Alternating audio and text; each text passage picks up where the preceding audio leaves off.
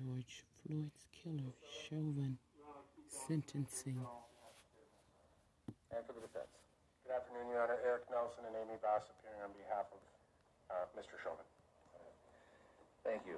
We are still, for all those attending, under somewhat modified COVID restrictions, so we are asking that everyone keep their masks on unless they are speaking. I'll ask for people who are speaking to come up to the lectern and use the microphones, and please to remove your mask so that we can hear you clearly, and also to maintain the distances that we have set out in the courtroom. With that, we'll proceed first with the state. Mr. Blackwell, you may proceed with victim input.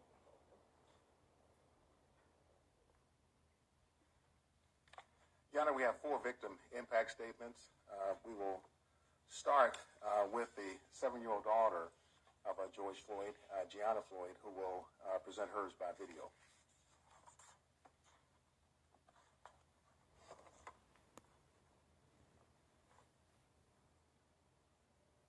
What do you miss most about your daddy? Well, I ask about him all the time. And that's kind of it. Yeah. Well, when you ask about him, what are you asking about? Well, I was asking, how did my dad get hurt? Do you wish that he was still here with us? Yeah, but he is. Through his spirit? Yes. Yes. And when you see your daddy again one day, what do you want to do when you see him? I want to play with him. What kind of games do you want to play with him? I want to play with him, have fun, go on a plane ride, and that's it. Yeah. We used to have dinner meals every single night before we went to bed. My daddy always used to help me brush my teeth. Oh. Do you miss him helping brush your teeth? Yes. How do you hope that the world remembers him? Well, they helped him because those mean people did something to him. Yeah. If you could say anything to your daddy right now, what would it be? It would be, I miss you and I love you. All right. Thank you, Gianna. I really appreciate you answering questions today. That was Gianna Floyd. Your Honor, next we'll hear from the nephew of George Floyd, Brandon Williams. Mr. Williams.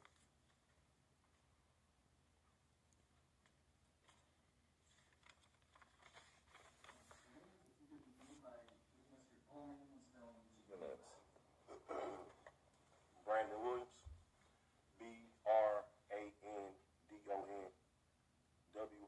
WILLIAMS. You may proceed.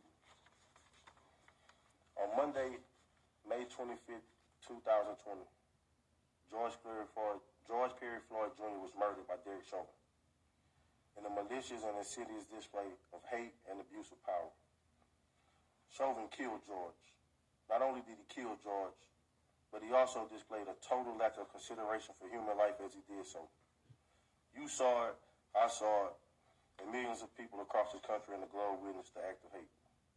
A year and 1 month later, I stand here before you tasked with the duty of expressing how George's death has impacted me personally and the rest of our family. As I racked my brain and thought about what I could say today, I came to this conclusion.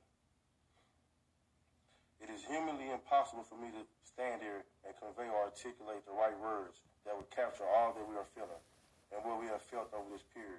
So please bear with me as I attempt the impossible. The sudden murder of George has forever traumatized us. You may see us cry, but the full extent of our pain and trauma will never be seen with the naked eye. The heartbreak and hurt goes far beyond any number of tears we could ever cry. Words simply cannot express the pain, anguish, and suffering that our family and friends have endured since George's murder. It has been truly unimaginable, but not as nearly unimaginable as the defendant's decision to take the life of a human being with no regard for the effect it may have on others.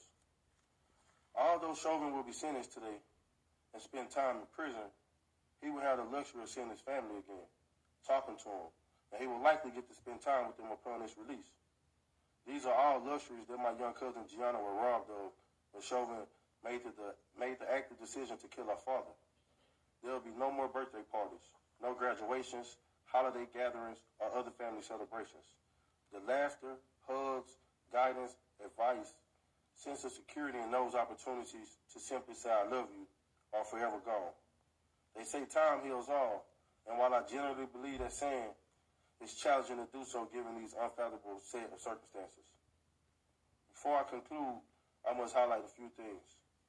George's murder, this trial, and everything in between has been tragic and devastating. Our family is forever broken, and one thing we cannot get back is George Floyd. It is the request of my family that the maximum penalty for the crime for which the defendant was convicted be imposed. On behalf of my family, friends, community, and supporters, I wish to express my sincerest gratitude for allowing this opportunity of expression. Thank you. Thank you, sir.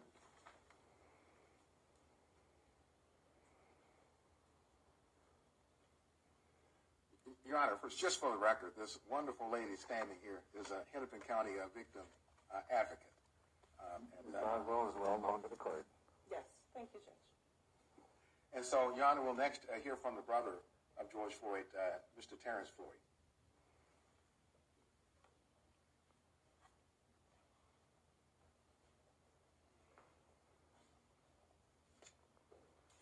Mr. Floyd, if you could state your full name, spelling each of your names. Yes. Terrence Floyd. That's Terrence, Floyd, Floyd. Go ahead.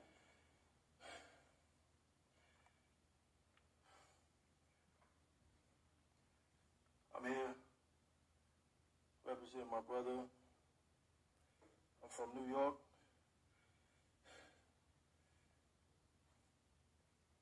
On May 25th, 2020, my brother was murdered, everyone knows, by Derek Chauvin. The facts of this case were proven beyond a reasonable doubt, and 3 guilty verdicts have been rendered.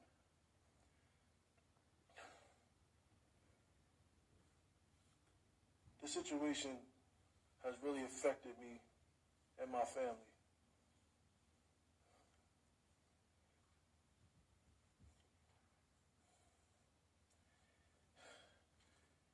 Any family member that has went through this, we are part of a fraternity of families, and it's not one of those, fraternities that you enjoy.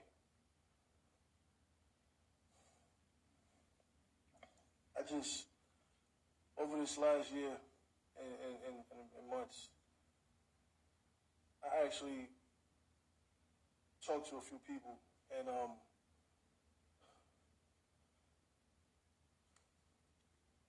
wanted to know from the man himself why.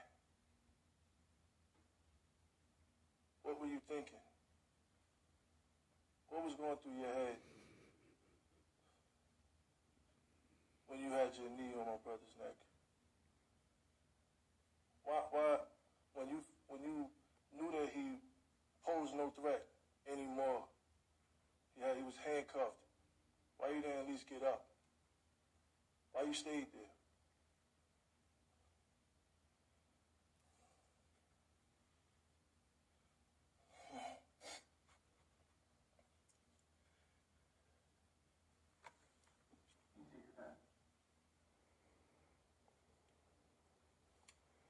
A month before my brother was murdered, I was on the phone with him, and we had a long conversation.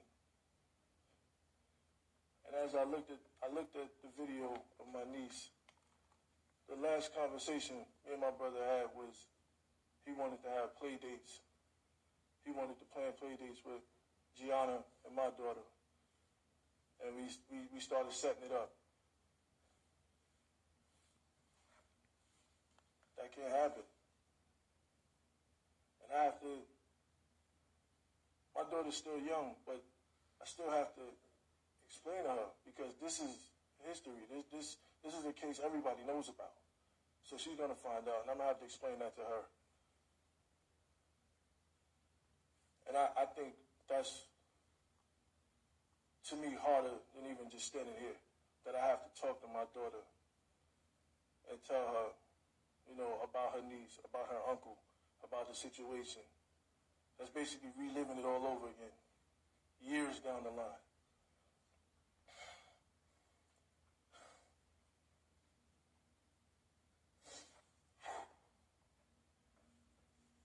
I'm here on behalf of my family, on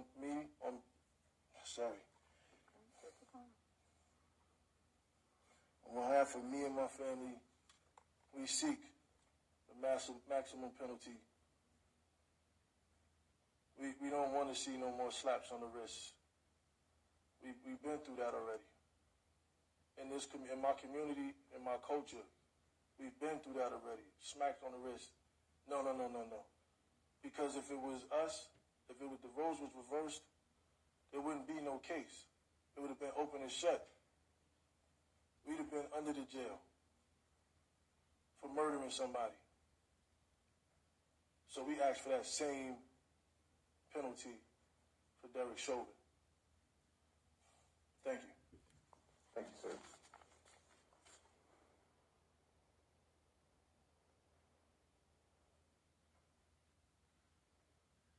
Your Honor, the final victim impact statement for the state will come from George Floyd's brother, Philonise Floyd.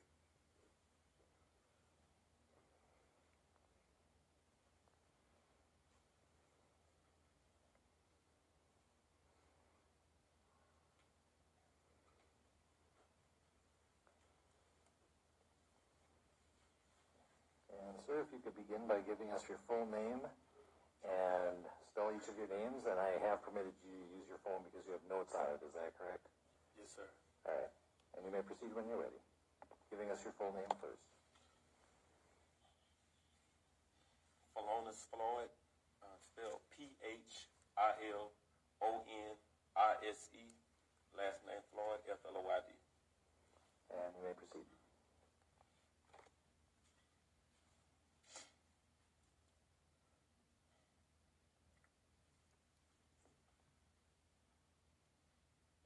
One year ago, May 25th, my brother George was murdered by Derek Chauvin and his co-defendants in broad daylight with a knee to his neck for 9 minutes and 29 seconds.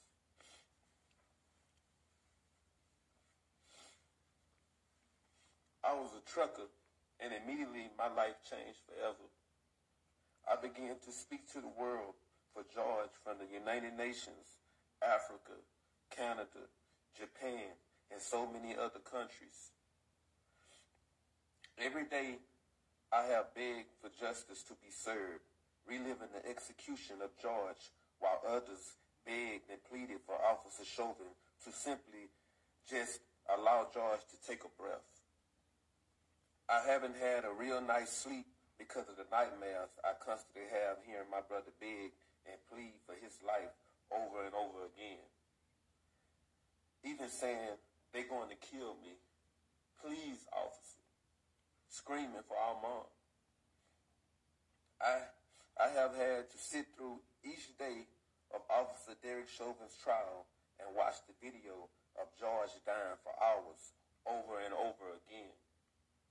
For an entire year, I had to relive George being tortured to death every hour of the day, only taking naps and not knowing what a good night's sleep is anymore.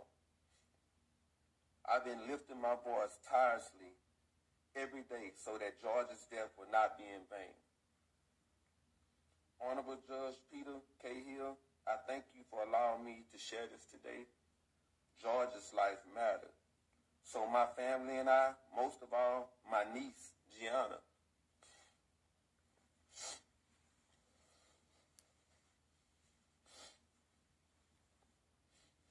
My niece Gianna, she needs closure. I'm asking that you please find it suitable to give Officer Chauvin the maximum sentence possible, charge that he has been found guilty for. My family and I have been given a life sentence. We would never be able to get George back. Daddy's our daughter's first love. He would never be able to walk Gianna down the aisle at her wedding, attend those magical moments of her life like a daddy-daughter dance, sweet 16 party, seeing her out for prom graduations, and she would never be able to have any personal memories with her father. With a smirk on his face and children present, Officer Chauvin used excessive force and acted against his training. Chauvin had no regards for human life, George's life. I stand before you today asking you to please help us find closure by giving Chauvin the maximum sentence possible, making sure he does his time consecutively without the possibilities of parole, probation, or getting out early for good behavior. Thank you. Thank you, sir.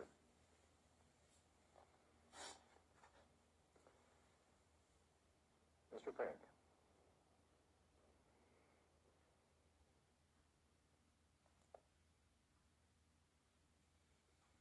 Thank you, Your Honor. Here today, of course, for sentencing, gives us an opportunity to speak about other matters that I think are involved in sentencing and where we are in the criminal justice system and the processing of this case. As a member of an elected office representing the people of the state of Minnesota, as well as people of the local community, I want to say a couple of things. And first of all, I want to really thank some of the police officers at the Minneapolis Police Department who, under great pressure, great stress, to some extent at peril to their occupations, what they've devoted their life to, stuck to their oath and their commitment as police officers to speak openly and honestly about policing and the training that is given and received by police officers. Those officers didn't hide behind a blue wall. They came forward. They told this court and those jurors what they knew about training and responsibility. And I think they deserve recognition and credit for that. I would also like to thank members of the Bureau of Criminal Apprehension.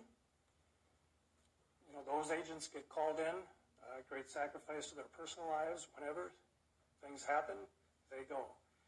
They did that here, and under really extraordinary circumstances, completed a very professional and thorough investigation.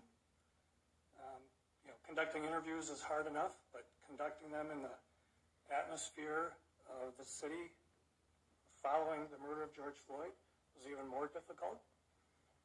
And they did so, I think, above and beyond the call of duty. And I want to thank them for doing that on behalf of the whole prosecution staff. I want to thank the family, the loved ones, the friends of George Floyd. They have been through so much more than families involved in murder cases. He's right. It's a fraternity you don't want to be part of. But they've been through so much more because of the pandemic and because of security, safety precautions that we've had to take. They have been through a lot. At a time when they try to grieve, like everybody does for the loss of someone, they are going through so much more. And I want to thank them, all of them, the family. The court saw testimony from Philonise Floyd, Courtney Ross. These are people who are trying to deal with their loss, but they have to do it in a very public way and under very trying circumstances. through no fault of their own. So I thank them. They have all been models of grace and understanding. And it's really remarkable, quite frankly. I'll, I think, come back to them again in a little bit. Your Honor, we have submitted a sentencing brief. I would incorporate that. I guess I would incorporate my comments today into that memo. But I do think there are things that I want to bring out today in my arguments. For hundreds of years, the court had discretion in sentencing. It was the trial court's decision on what a sentence should be. The recognition that the trial court sat through the trial, watched the evidence, saw how it affected people, informed the court's discretion. When the legislature passed the guidelines, in a legitimate attempt to try and even out sentences, they defined certain presumptive sentences, as we all know, for typical crimes. For each crime, the typical crime. But they did not remove discretion for sentencing judges. They recognized that nobody is better suited to decide whether this is the typical case represented by that guideline's presumptive sentence, or if there are reasons why this is worse than that. And the guideline still gives this court discretion when there are aggravating factors to give a more serious sentence than what the guideline's presumption calls for. And as you know, we are asking you to do that today. As this court found, there are 4 aggravating factors that we have identified. They go beyond a list of just what those factors are. We have not just done our homework and found a list. The court made good findings, detailed findings about those factors, and we think they justify a greatly increased sentence. This is not the typical second-degree unintentional murder. The Supreme Court in our state has said that, and very recently, even 1 aggravating factor is sufficient to go twice the top of the range. Here we have 4. The first one that the court found is an abusive position of trust and authority. And the court specifically found that when Mr. Chauvin was acting as a police officer, he had a position of trust and authority. That is certainly true. We trust police officers. We trust them when we need help. We call them for help. We trust that they're going to take care of the problems that they are assigned to deal with, right? We trust them. We also give them great authority. We give them great power. We give them power to use force that individuals would be prosecuted for using, right? We give them authority to arrest, to detain. And with great power, of course, comes great responsibility. So they're not sent out there by themselves to do this. They're given substantial training. This court saw all of that through the trial, in general and in specific to Mr. Chauvin and the other 3 officers. They're given training on the use of force, the proportional use of force. The force used has to be warranted by the threat. They're given training on de-escalation because we recognize that police officers are called in when people are not having their best day, when people might be affected by mental illness, drug abuse, any number of issues. They're just having a bad day, and they're trained for that, and should be. And they're taught how to use that to de-escalate and control a situation. They're taught medical intervention. They're taught to provide medical attention to people who need it. Being a police officer is a difficult job. We ask a lot of them. It's a profession, there's no doubt about it. But we give them a substantial amount of training, and most officers do it right. This case wasn't about police officers, all police officers. It wasn't about policing. This case was about Derek Chauvin disregarding all that training he received and assaulting Mr. Floyd until he suffocated to death. One of the things that you heard, Your Honor, and the jurors heard, that can really encapsulate, I think, a very important issue here. 7 words. In your custody, it's in your care. And it's a real simple mantra. It's a real easy thing to remember. You're going to take custody of somebody, you have to provide care. You have to do it in a caring way. You can't simply disregard their care. Mr. Chauvin abused his position of trust and authority as a police officer by doing just that, just disregarding all his training. It was an abuse of that because what did he decide to do? We often are forced in this criminal justice system to infer people's state of mind by their conduct and their statements. What was Derek Chauvin's endgame here? What was the plan? It seems apparent the plan was hold him down until we can dump him in an ambulance and no longer have him be our problem. You recall he said to Charles McMillan, he's a big guy, might be on something. That's it. He held Mr. Floyd down as Mr. Floyd begged for his life. He had the other officers help in that regard.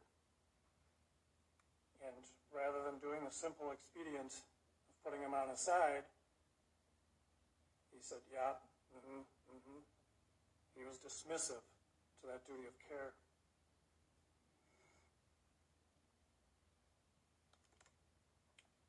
We trust that arrestees will be treated with respect, reasonable force, and that their medical needs will be addressed. I'm paraphrasing from the court's findings. That trust was violated. We trust that they will use their authority reasonably.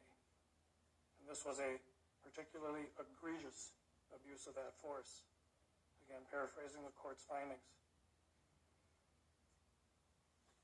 The typical second-degree murder does not involve that extent of abuse, of a dearly held position of abuse, or a position of authority and trust by the community, by individuals of the community. Your Honor found that Mr. Floyd was treated by Mr. Chauvin with particular cruelty. I think tortured is the right word. We know that, we've all seen it. Mr. Floyd did not want to be in the back seat. That's it. And that's the rub. It was the need to get him in that back seat no matter what. And we all saw that once he was pulled out of that back seat, he calmed right down, even willingly went down to the ground. I'm going down, he said. He went down to the ground, not fighting, not punching, and he was placed initially on his side. He's already handcuffed. He's placed on his side in the recovery position, like he should be, because he's trying to breathe, and then quickly placed prone on the ground, face down. Mr. Chauvin put his left knee on George Floyd's neck, his right knee on George Floyd's back, face down on the pavement. Had Officer King sit on Mr. Floyd's waist area, and had Officer Lane hold his feet down. You can even see Mr. Floyd trying to pull his feet up. We all are going to fight to breathe. Everybody knows that fear when you all of a sudden realize you're having trouble breathing. It's just innate, right? We want to survive. We know we have to breathe. And there's an automatic reaction when you begin to feel like that is threatened. And you can see Mr. Floyd going through that. He tries to pull his feet up. But he's held down by these 3 officers while Officer Tao is looking on.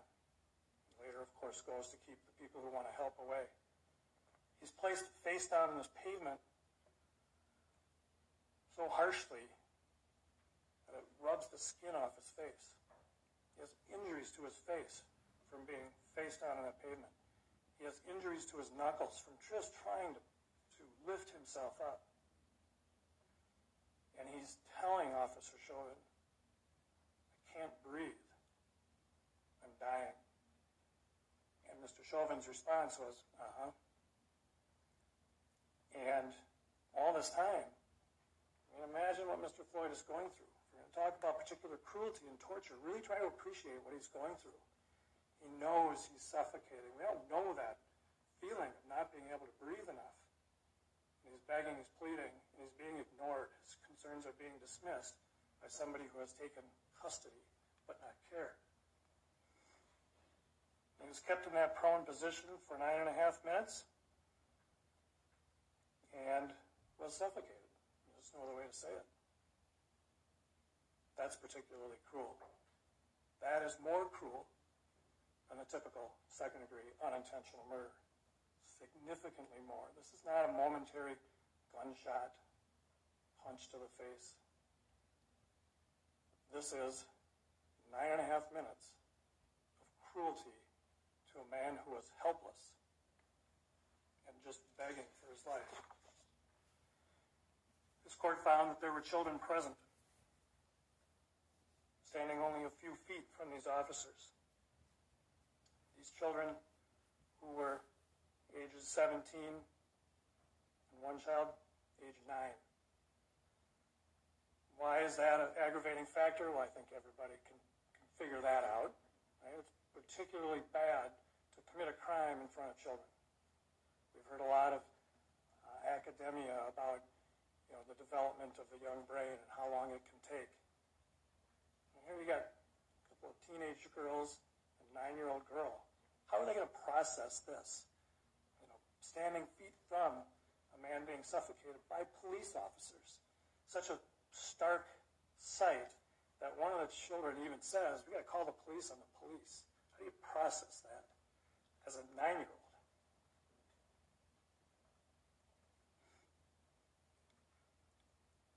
The children were not only present watching a man die. We've all seen, if you haven't, you really need to. Look at George Floyd's face. As he's dying, he's suffering. The children have to watch this. But not only that, it's police officers, and there are people around them wanting to help. And at one point, and sure, they got upset. At one point, Mr. Chauvin points his mace, grabs his mace to keep him back. How does a child look at that? There's another officer screaming at them to get back. The typical second-degree unintentional murder doesn't involve children standing feet away watching a 9.5-minute suffocation of a man begging for his life.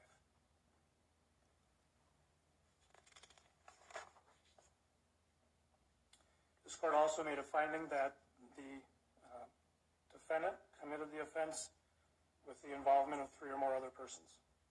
Lane and King were involved directly in the restraint, and that Tao kept the bystanders at bay. I've already talked a little bit about Lane and King's role in holding Mr. Floyd down. They recognized that he was pulseless, that Mr. Floyd was pulseless at one point, and yet really made no effort to take care of the person in their custody. Officer Tao watched most of the suffocation and then only went over to keep people from giving help. One person who is identified as a medical trained firefighter for the city of Minneapolis, and that was dismissed. Like, are we going to believe her? So they kept trained medical people from providing help. These were all uniformed peace officers, adding to that abuse of trust and authority. Your Honor, I know the defense has asked the court for probation. I'm not going to spend a lot of time arguing that. It's so outside of the realm of, I think, real possibility. This is a murder. I understand some of the arguments made on behalf of Mr. Chauvin. I can't understand what his family members and friends are going through. I can't. certainly not enough for a departure to probation for a second-degree murder. We believe, Your Honor, that these four aggravating factors and the findings that the court has made certainly justify an upward departure because there are four of them, not standing alone, but in a sense, not overlapping, but coming together to show this is not the typical second-degree murder. This is egregious. And this justifies a double upward departure. From the top of the box, which is 180 months, we're asking the court to do a double departure, recognizing all four factors, to 360 months. As I mentioned before, Your Honor, this is sentencing. This is the time for victims. Right? This is the time for the loved ones of the victim and the community to have a say. Again, I commend this family.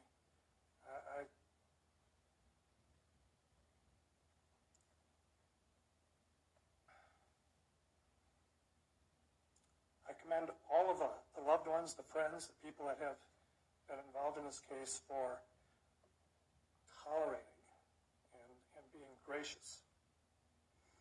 None of this, of course, can bring George Floyd back. That's very true. But this is the time for our criminal justice system to say, we hear you.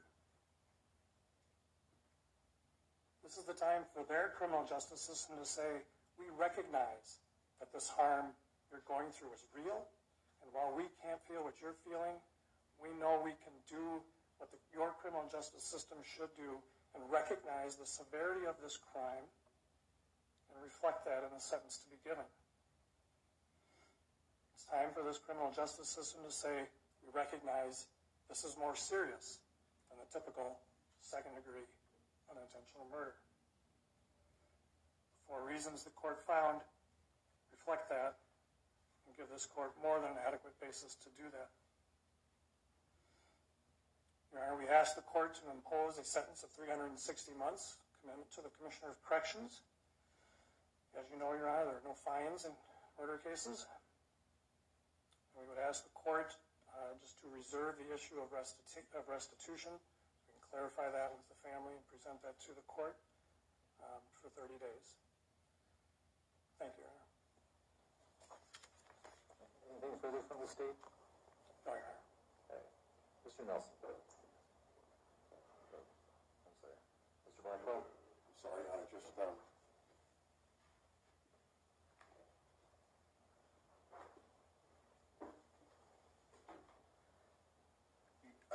thank you, Your Honor. Your Honor, at this time, the defendant's mother, Carolyn Palenti, would like to address the court.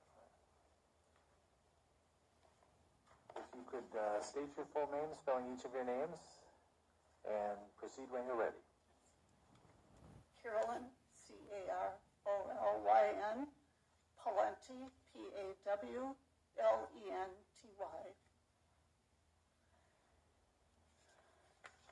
I am the mother of Derek Chauvin.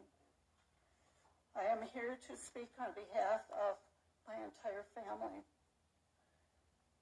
On November 25th, 2020, not only did Derek's life change forever, but so did mine and my family's. Derek devoted 19 years of his life to the Minneapolis Police Department. It has been difficult for me to hear and read what the media, public, and prosecution team believe Derek to be an aggressive, heartless, and uncaring person. I can tell you that is far from the truth.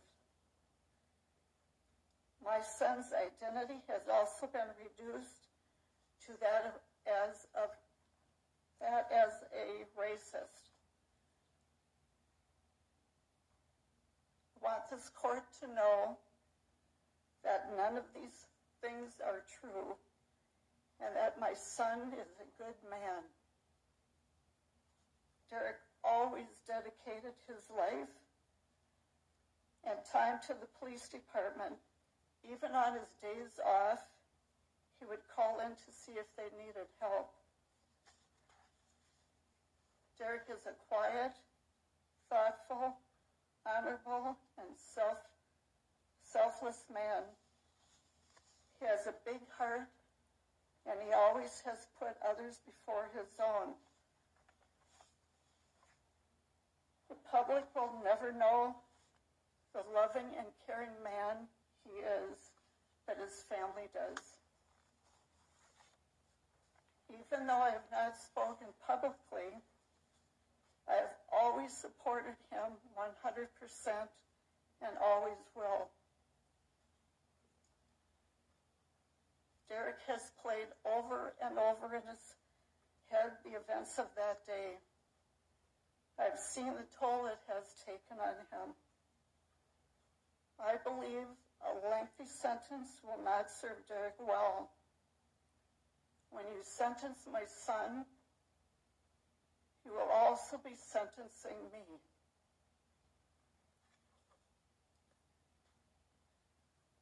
I will not be able to see Derek, talk to him on the phone, or give him our special hug.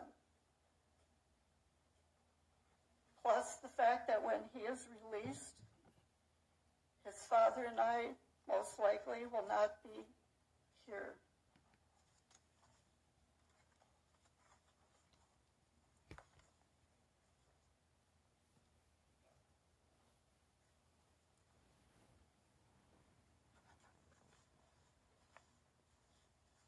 Derek,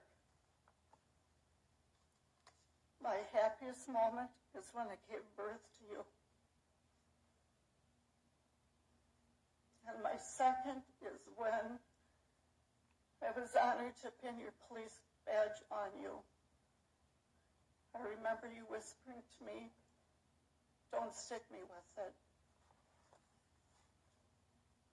Derek, I want you to know I have always believed in your innocence, and I will never waver from that. I have read numerous letters from people around the world that also believe in your innocence.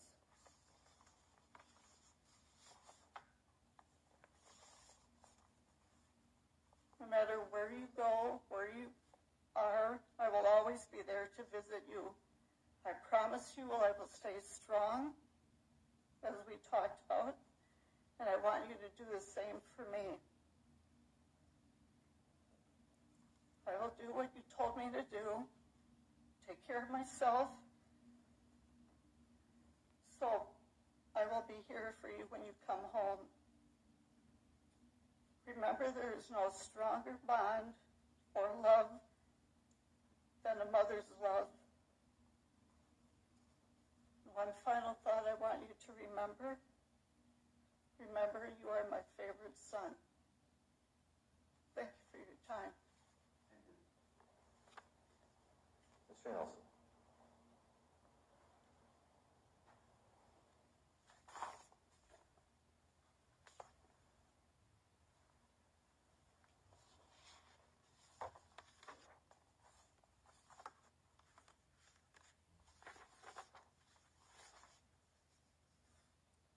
Thank you very much, Your Honor.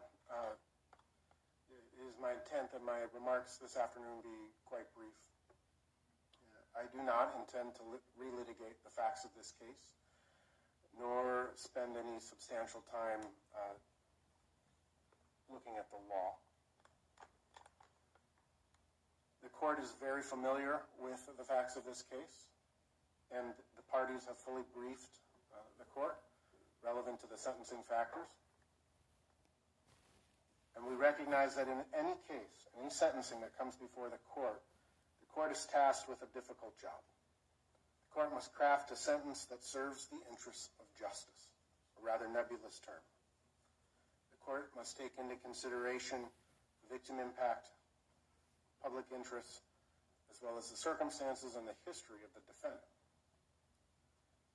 And in this case, more than any other, that likely any of us have ever been involved in, that task is exceedingly more difficult. In my remarks today, I just wish to briefly address each of those three considerations. starting with the public impact. As I believe we are all cognizant of, this case is at the epicenter of a cultural and political divide. We tried to keep a lot of that out of the courtroom during the trial and make this case about the facts.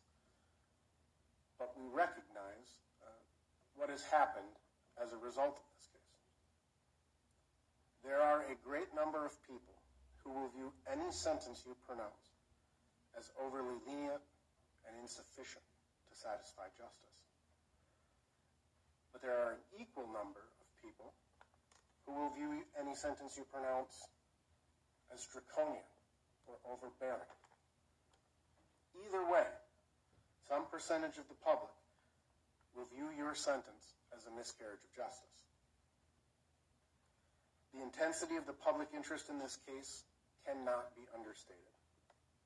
I trust that the volume of correspondence that each of us has received from the public at large is indicative of these very sentiments on both sides.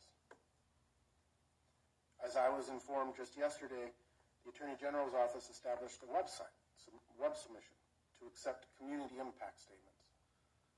Again, in my understanding is in a little over 2 weeks they received over 1,000 submissions. Again, on both sides.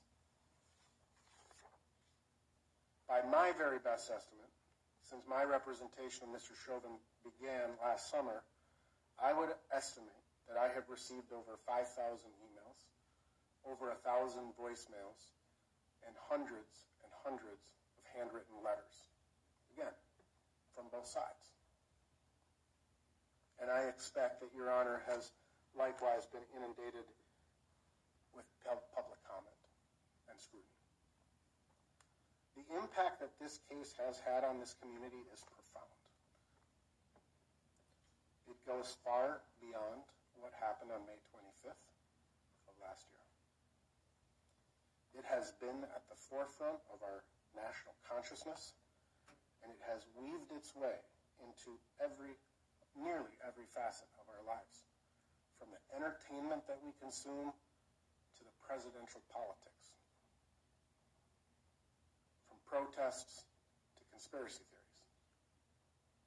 In the end, it is my sincere hope that when this proverbial dust settles, the community impact brings forth principled debate and civil public discourse, and ultimately leaves a positive effect on the city of Minneapolis, the state of Minnesota, and the United States. But nevertheless, while this court may consider the community impact, it is for these very same reasons that the court must turn to the foundational legal principles and remember that justice is blind. Law is built on reason and common sense, and it cannot be permitted to be assailed by public opinion.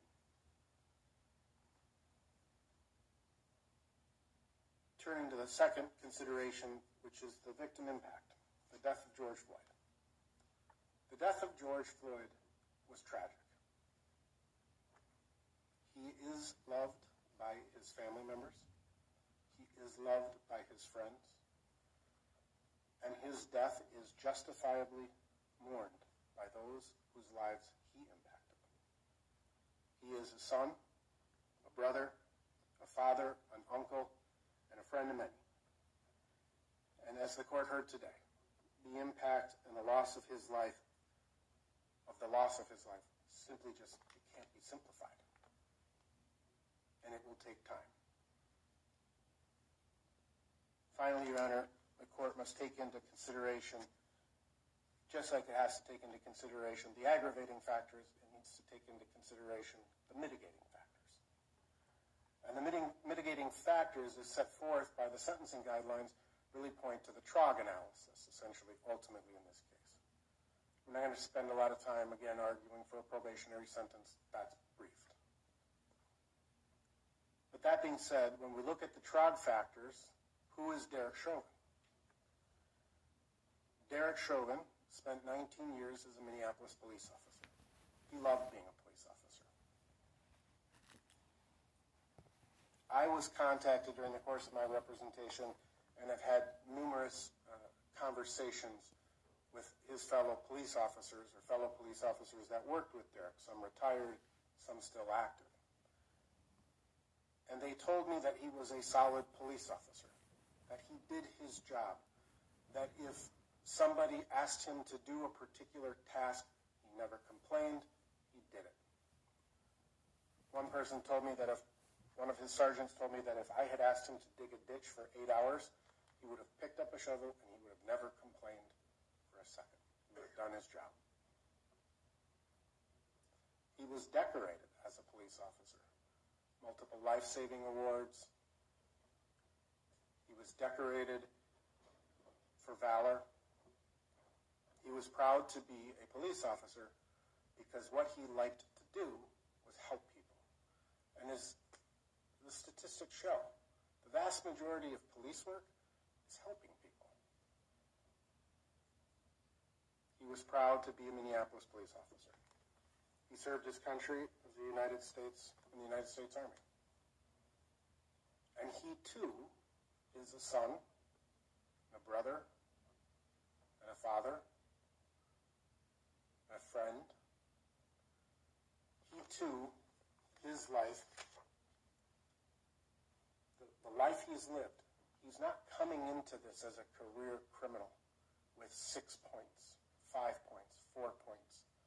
He's coming into this never having violated the law because he lived an honorable life and he attempted to live an honorable life. Derek Chauvin was not even scheduled to work on May 25th, 2020. He volunteered because there was short staffing at the time. I know from numerous conversations that I've had with Derek that his brain is littered with what-ifs. What if I just had not agreed to go in that day? What if things had gone differently? What if I never responded to that call? What if, what if, what if? The truth of the matter is, and the end result is that we are here after a jury verdict, finding him guilty of these offenses, and the court's consideration should not only be focused on the aggravating factors, but the mitigating factors as well. The Minnesota Sentencing Guidelines Commission was established for a reason. And yes, the court in circumstances like these has discretion to go beyond an aggravated sentence, beyond the presumptive sentences established by the sentencing guidelines. But the sentencing guidelines don't differentiate between second-degree murders. Someone robs a liquor store, a police officer is involved in an incident, and a person dies in police custody. The law presumes, the legislature presumes, that the sentencing guidelines, as established, is a sufficient penalty for all of the second-degree murder categories or cases you would see. From 2019 back to 2010, a total of 90 people were sentenced for second-degree murder. Those sentences, those people, there were more than that, but people who had a 0 criminal history score, more than 90 people were sentenced.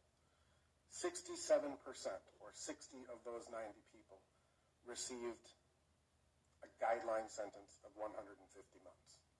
So 2/3 of all people in this same position received a guideline sentence.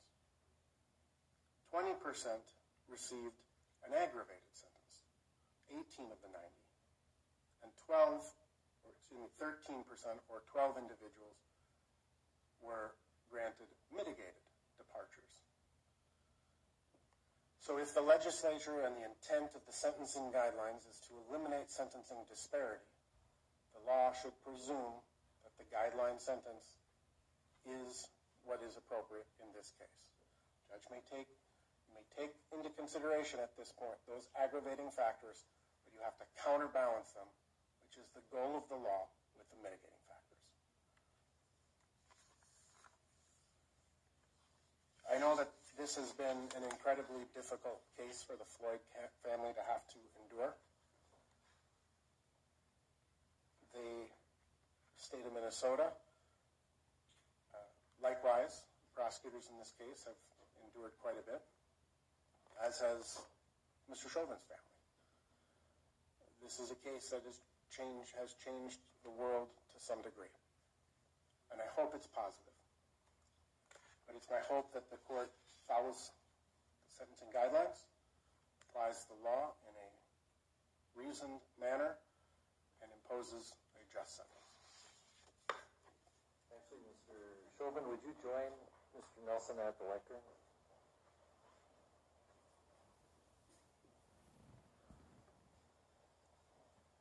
To the court. And so I turn it over to you and your attorney. Thank you, Your Honor. At this time, due to some additional legal matters at hand, I'm not able to give a full formal statement at this time. But very briefly, though, I do want to give my condolences to the Floyd family. There's going to be some other information in the future that would be of interest, and I hope things will give you some peace of mind. Thank you. And I'll note that I did read your comments in the pre-sentence investigation as well. Thanks, Ron. All right, we are going to take a 15-minute recess so that I can complete the sentencing order based on what I've heard today. And let's reconvene at 2:45. We're in recess.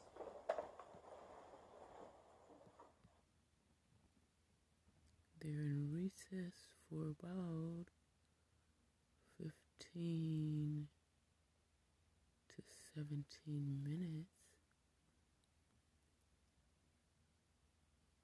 from the state of Minneapolis, Minnesota, the state of Minnesota. The Superior Court Judge Peter Cahill presiding over the sentencing of former police officer Derek Chauvin for 3 counts of murder in the death of George Floyd. They'll be back.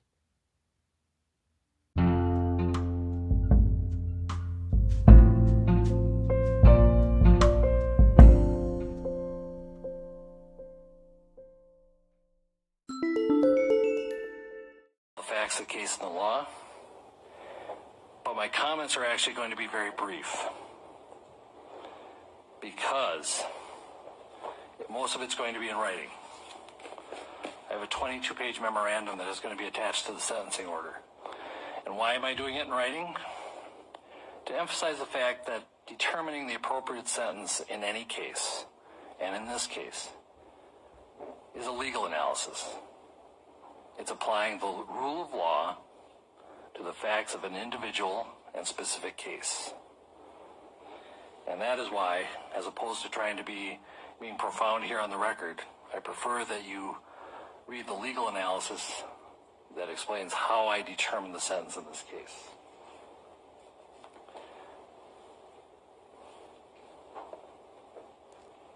What the case is, or what the sentence is not based on, is emotion or sympathy.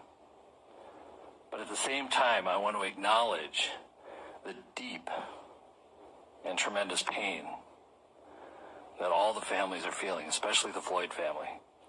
You have our sympathies. And I acknowledge and hear the pain that you are feeling.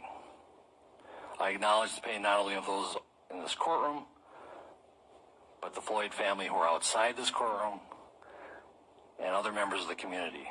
It has been painful throughout Hennepin County, throughout the state of Minnesota, and even the country. But most importantly, we need to recognize the pain of the Floyd family. I'm not going to attempt to be profound or clever, because it's not the appropriate time. I'm not basing my sentence also on public opinion. I'm not basing it on any attempt to send any messages.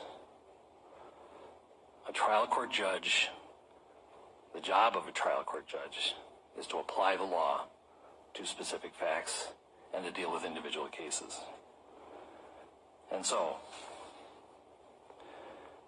Mr. Chauvin, as to count one, based on the verdict of the jury finding you guilty of unintentional second-degree murder while committing a felony under Minnesota Statute 609.19 subdivision 2 paren 1, it is the judgment of the court that you now stand convicted of that offense. Pursuant to Minnesota Statute section 609.04, counts 2 and 3 will remain unadjudicated as they are lesser offenses of count 1. As sentence for count 1, the court commits you to the custody of the Commissioner of Corrections for a period of 270 months. That's 270. That is a 10-year addition to the presumptive sentence of 150 months. This is based on your abuse of a position of trust and authority, and also the particular cruelty shown to George Floyd. You were granted credit for 199 days already served.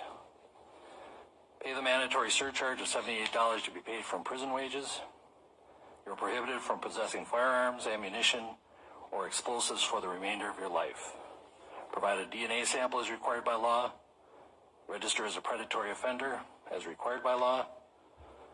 And then you will receive a copy of the order and also the attached memorandum explaining the court's analysis. Anything further from the state? If this needs to be said, we just ask that it be executed forthwith.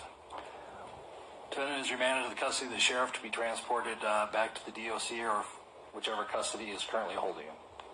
Anything from the defense? No, Your Honor. All right. Thank you. We are adjourned.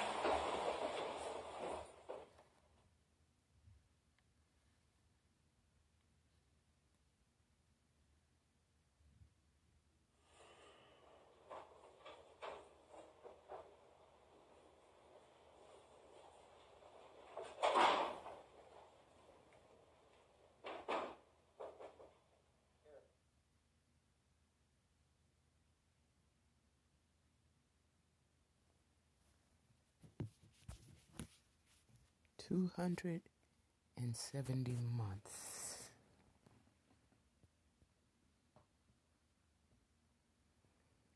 That's a long time. You figure it out. Divided by 12.